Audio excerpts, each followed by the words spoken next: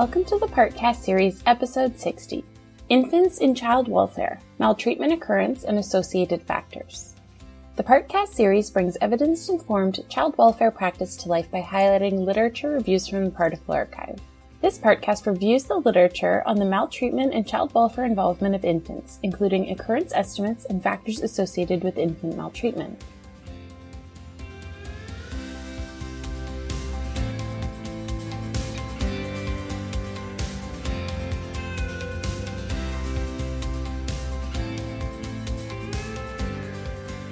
Introduction. Infants are considered a unique and vulnerable population in the field of child welfare. Although all children are vulnerable and require adults to protect them from harm, infants, and specifically children under the age of 1 year, are especially vulnerable. Whereas older children spend time outside the home with individuals who may be able to observe potential markers of maltreatment and often have the verbal abilities to report their maltreatment to others, infants tend to spend a large portion of their time with their primary caregivers and are entirely dependent on the people around them. Infants rely on their caregivers for nurturance, care, and protection, as their young age prevents them from caring for or protecting themselves from harm or adversities such as physical abuse, neglect, or being exposed to intimate partner violence. Infants are also especially vulnerable for the reason that early adversities encountered during this developmental period can have devastating and lasting impacts, including physical injury, developmental delays, and/or death. Thus, the role of child welfare workers is crucial in detecting maltreatment among families with infants in order to prevent further maltreatment and developmental consequences associated with early adversities. This Partcast discusses the occurrence estimates of infant maltreatment, in addition to the primary types of maltreatment that occur most often with infants under the age of 1. Factors associated with maltreatment of infants and young children will also be discussed. Research questions. 2 research questions were formulated to guide this research review. These questions structure how studies are grouped together according to their research methodologies. 1. How common is maltreatment among infants? 2. What child and caregiver factors are associated with infant maltreatment? Thinking critically. Before proceeding, consider the following questions. What are your reasons for listening to this research review? What are you hoping to learn? What do you already know about infants and their vulnerabilities to maltreatment? What are your expectations in terms of prevalence and maltreatment? Take a moment to consider your emotional reactions to the idea of maltreatment of infants. Be aware that this can be an emotionally triggering topic for many people, and care should be taken when listening to this podcast. How common is maltreatment among infants? FAQs. How common is maltreatment among infants compared to other age groups? What are the most prevalent types of maltreatment within this population? Methods matter. This is an occurrence question, which looks at how often a condition or phenomenon occurs. Longitudinal and cross-sectional research designs can answer these questions. Longitudinal studies determine patterns by following people over time, whereas cross-sectional studies, like surveys, provide a snapshot at one point in time. Compared to other age groups, infants are most likely to receive child welfare services due to the vulnerability of their age. In the 2008 cycle of the Canadian Incident Study of Reported Child Abuse and Neglect, CIS 2008, it was revealed that 26% of all maltreatment investigations in Canada involved young children between the ages of 0 and 3. Children under the age of 1 were most frequently reported for maltreatment concerns at a rate of 51.81 out of every 1,000 children. Additionally, the rate of maltreatment reports decreased with age. Similar findings can be made across most provincial and territorial reports of child abuse and neglect. For example, in Ontario, investigations for infants under the age of 1 was 58.44 for every 1,000 children. This was the highest of all age categories in the province. One important consideration when analyzing the data from the Canadian Incident Study and other Canadian provincial and territorial incident studies is that they rely on worker reports. These reports are based on the current information available to the workers about their cases at the time of the study's data collection. Maltreatment of infants may be misreported for a variety of reasons.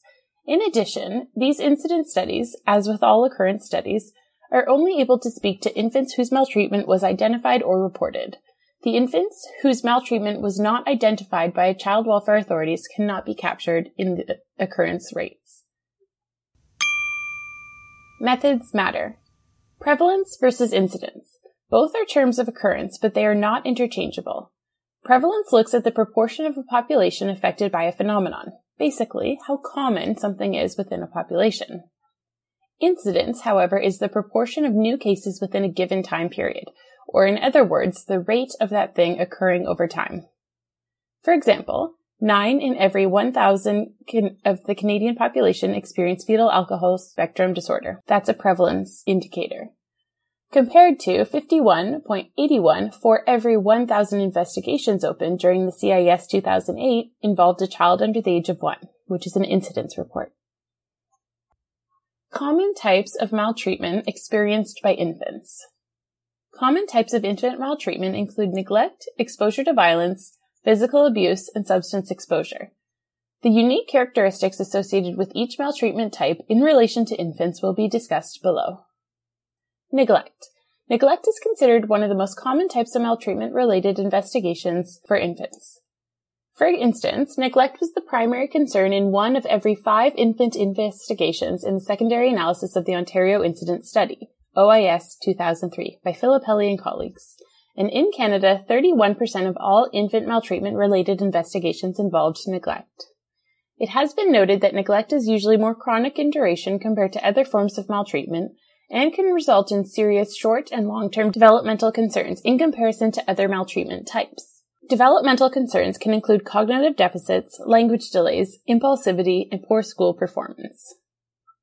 Exposure to violence. Exposure to intimate partner violence is the most common form of maltreatment and was found to be 34% of substantiated investigations in Canada in 2008. Using the data from the Ontario Incident Study of 2013, Filippelli and colleagues found that the exposure to intimate partner violence by children under the age of 1 comprised 31% of child protection cases. Trends were similar for children aged 1 to 3 years at 31% and decreased with each age group. Physical abuse. Although physical abuse can entail maltreatment that is less severe, abusive head trauma, commonly referred to as shaken baby syndrome, and homicide are the most severe results of physical abuse for infants under the age of 1. In the United States, abusive head trauma, or AHT, is considered the leading cause of fatal head injuries in children younger than 2 years old. AHT tends to peak at approximately 1 to 2 months of age and can be caused by shaking alone, shaking with impact, or blunt impact alone. The presenting features of abusive head trauma include severe head injury, death, unsuspected finding on images or assessment, seizures, or other neurologic concerns. According to the North Carolina population-based study, 53% of the serious or fatal traumatic brain injury cases admitted to the pediatric intensive care unit were classified as abusive head trauma. However, the results of this study do not encompass the presumably many families with young children who have suffered an abusive head trauma who did not access pediatric services. In addition, abusive head trauma tends to go undetected in many hospital cases due to screening limitations and investigations that result in conclusions of accidental head trauma, as opposed to purposeful head trauma. Therefore, the true incidence of AHT is unclear. Infants are at the highest risk of fatality as a result of maltreatment due to their young age and physical vulnerability. Based on the Statistics Canada Homicide Survey, there were 27 homicides per every 1 million infants under the age of 1, compared to 9 homicides for children aged 1 to 3. It was also found that 98% of homicides were committed by caregivers. Substance exposure. Substance exposure during pregnancy has an extensive history in the child maltreatment literature and is considered a public health concern that has both short and long-term effects for infants and young children. Prenatal substance exposure has been associated with low birth weight, infant mortality, and future developmental problems for the child. Across the world, studies have suggested that parental substance abuse is a concern in approximately 11 to 40% of investigated maltreatment reports. However, many of these studies are outdated. In a recent study by Prindle and colleagues, linked administrative data from the California Department of Public Health, hospital discharge records, and Child Protective Services records were analyzed to generate a prevalence of prenatal substance exposure at birth. It was found that prenatal substance exposure was diagnosed in 1.45% of live births, and 61.2% of those diagnosed were reported to CPS before age 1, and approximately 29.9% were placed into foster care. Unfortunately, Canadian data could not be located, therefore, while this data is valuable, it may not be generalizable within the Canadian context. In recent years, the use of opioids has become an epidemic among many communities in North America, while having severe impacts on infants prenatally exposed to these substances. Abstinence syndrome occurs when the transmission of drugs is stopped by cutting the umbilical cord, causing the infant to experience withdrawal symptoms. This occurs in 55 to 94% of infants exposed to opioids in utero, and can result in symptoms such as trembling, crying, tight muscle tone, seizures, yawning, stuffy nose, and sneezing. In an analysis of data from the National Child Abuse and Neglect Data System, NCANS, in the United States, Lynch and colleagues found that all cases reported to CPS, 9.19% involved abstinence syndrome in 2014, and this increased from 4.72% in 2004. Additionally, about 9 for every 1,000 babies in Canada, according to the Public Health Agency of Canada, are exposed to alcohol in utero and go on to experience fetal alcohol spectrum disorder. FASD can result in a range of health, physical, developmental, intellectual, and social challenges later in life. Thinking critically. Which, if any, of these rates of maltreatment surprised you? Can you identify other forms of maltreatment that may not fit under the categories listed above? Question 2. What child and caregiver factors are associated with infant maltreatment? FAQs. What factors differentiate maltreated infants from other infants? Which factors are associated with child welfare worker decisions when infant maltreated is suspected? Methods matter. This is an association question. It examines the relationships between two or more factors. Correlational studies, RCTs, and systematic reviews are best suited to answer association-type questions. In this case, factors are examined as correlations and thus do not indicate direct causes of infant maltreatment. Many studies have identified various infant and caregiver factors associated with maltreatment. In this section, factors that differentiate maltreated infants from those that are not maltreated will be discussed, in addition to the factors associated with child welfare worker decisions when infant maltreatment is suspected. Child, caregiver, and community factors. Child characteristics. The literature discusses several child characteristics that may be associated with the increased likelihood of maltreatment occurring in this age group. These characteristics include, but are not limited to, prematurity, low birth weight, infant temperament such as frequent crying or overreactivity, and drug exposure or other medical problems. The above child factors often indicate infants who require more intensive care and attunement to needs from caregivers. This may increase stress levels for these families and as a result may alter the likelihood of maltreatment. Additionally, these characteristics are correlational in nature and other factors may play a role in the maltreatment of infants. In Canada, characteristics such as a child's sex and ethnicity have not been found to be significant predictors of maltreatment among this population. Caregiver characteristics. Of the caregiver or family factors associated with infant maltreatment, the most common are caregivers who are victims of intimate partner violence, caregivers who have few social supports, maternal substance use, caregivers with mental health challenges, caregivers under the age of 21, financial strain, multiple children in the home, and race and ethnicity. In Canada, the most frequently reported caregiver functioning concerns of families suspected of infant maltreatment, based on the data from the Canadian Incidence Study of 2003, were few social supports, substance abuse, and mental health issues.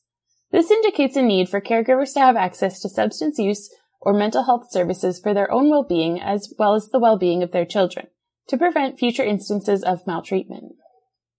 Community characteristics. Although community factors such as living in high-poverty neighborhoods, lack of formal and informal childcare services, and low rates of preschool enrollment have been discussed in the literature as being associated with maltreatment in young children, there is not enough rigorous research available to determine whether these relationships exist. While there are many factors that contribute to the likelihood of maltreatment among children under the age of 3, Many experience multiple risk factors at once. Families who present with more than one risk factor have an increased rates of maltreatment occurrence. For example, in a population-based study by Wu and colleagues, it was found that infants who experienced 4 out of the 5 of the studied risk factors which were the mother smoked during pregnancy, they had 2 or more siblings, they were a Medicaid beneficiary, they were unmarried, and the baby was low birth weight, had a 7 times higher rate of maltreatment than the average population. It is important to note that the factors associated with maltreatment most involve families with low socioeconomic status. These families tend to experience a variety of challenges that act as barriers in their everyday lives, and tend to have fewer resources for coping with the challenges of child rearing, therefore increasing stress and the possibility of maltreatment. Thinking critically. Consider the child, caregiver, and community factors presented above. How might these risk factors or circumstances exacerbate the challenges that caregivers face in raising children? How does consideration of these factors affect how you view infant maltreatment and serve their families? Child welfare worker decision-making factors. Infants tend to be the recipients of the most intensive responses by child welfare workers. Compared to other age groups, cases involving infants are most likely to be substantiated for maltreatment and be recipients of ongoing child welfare services, be placed in out-of-home care, and to be re-reported to child welfare services following an initial report. In recent Canadian studies, the most common caregiver functioning concerns that contributed to decisions such as substantiation or transfer to ongoing services were substance abuse, few social supports, child substance exposure, exposure to intimate partner violence, physical harm, mental health concerns, and caregivers who are under the age of 21. For example, in a secondary analysis of Ontario data from the OIS 2013, Filippelli and colleagues found that investigations involving infants whose primary caregiver was identified as having a substance abuse issue were more likely to be transferred to ongoing services versus those who were not. Similar results were found for caregivers with few social supports and caregiver mental health concerns. However, infant functioning concerns have consistently been found to be reported less frequently by workers in comparison to other age groups. Possible explanations for this may be that child functioning concerns tend to be harder to detect in infants compared to older children, or functioning concerns have yet to manifest in the child. Therefore, referrals to ongoing services most common for families with infants tend to focus largely on the caregivers and also include parent support groups, in-home family or parent counseling, and or addiction counseling. When considering placement, caregiver vulnerabilities tend to drive worker decisions to place infants in out-of-home care. One study by Tonmier and colleagues examined decision-making factors in favor of out-of-home placement following maltreatment-related investigations involving infants, utilizing Canadian data from the CIS 2003. It was found that the likelihood of out-of-home placement increased by 164% when a caregiver risk factor was reported or the investigation involved neglect or abandonment. Factors that most often resulted in non-kinship placements were caregivers' mental health concerns or child substance exposure. Among infants, multiple reports to child welfare services are common following an initial report. For example, in a study by Putnam Hornstein and colleagues, it was found that following the initial report, 81.9% of infants remained in the home after the initial investigation, and 60.7% were re-reported within 5 years. One possible explanation for high re-reports is the lack of additional services in the community to prevent future cases of maltreatment. Therefore, members of the community are reliant on CPS for services. Thinking critically. What other reasons may contribute to the high rate of re-reports as found by Putnam Hornstein and colleagues for children who are involved in child welfare services as infants? Practice considerations.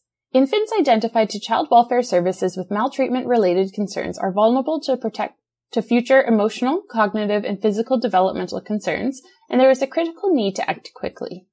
Various child and caregiver factors may increase the probability of maltreatment for this age group, including substance exposure, prematurity, caregiver substance abuse, and being a victim of intimate partner violence. When presented with a case where infant maltreatment is suspected or confirmed, the following recommendations have been developed to guide workers. Conduct careful assessments. When faced with a suspected case of maltreatment involving infants, workers should take extra care in their assessment procedures in order to prevent the likelihood of infants being re-reported to child welfare services in the future. in addition to recommending helpful services that minimize the effects of caregiver risk factors associated with maltreatment. Involve internal and external resources. If infant maltreatment is suspected, it is important that caseworkers connect with healthcare professionals such as pediatricians, public health nurses, and early child development specialists to evaluate the developmental status and condition of the maltreated infant. These professionals can screen the infant for health, developmental, and socio-emotional problems that may arise in the trauma associated from maltreatment. Recognize and promote resiliency. Having a positive attachment relationship increases the likelihood that an infant is capable of regulating during times of stress, thus building their capacity to be resilient when facing adversity. The following list describes ways in which workers can promote resiliency among families with infants to prevent future instances of maltreatment. Promote positive physical contact between the child and the caregiver, such as hugs, kisses, and rocking, to enhance infant-caregiver attachment relationships and promote comfort, nurturance, and protection for the child. Help the caregivers obtain treatment for any mental health or addiction issues. Ensure that the family has safe and affordable housing, stable employment, and childcare. Promote protective factors like positive social relationships already present within the family. Ensure that every child has at least one stable and caring relationship in their life. Conclusion. This partcast reviewed the available literature on the occurrence and common types of infant maltreatment and factors associated with infant maltreatment and the role of child welfare in these cases. Infants are considered overrepresented in the Canadian child welfare context. Common types of infant maltreatment include physical abuse, neglect, exposure to intimate partner violence, and substance exposure. Factors associated with infant maltreatment include both child and family factors such as low birth weight, drug exposure in utero, caregivers who are victims of intimate partner violence, caregivers who are isolated or have few social supports, caregivers and specifically mothers with substance use, and caregivers with mental health issues. Workers supporting families with infants should carefully assess families who have been reported to child welfare services, involve internal and external resources if needed, and recognize and promote resiliency among families. Early detection and intervention of maltreatment is critical in preventing long-term developmental effects. The second part of this podcast series will examine immediate and long-term impacts of infant maltreatment and can be found on the Park Canada website.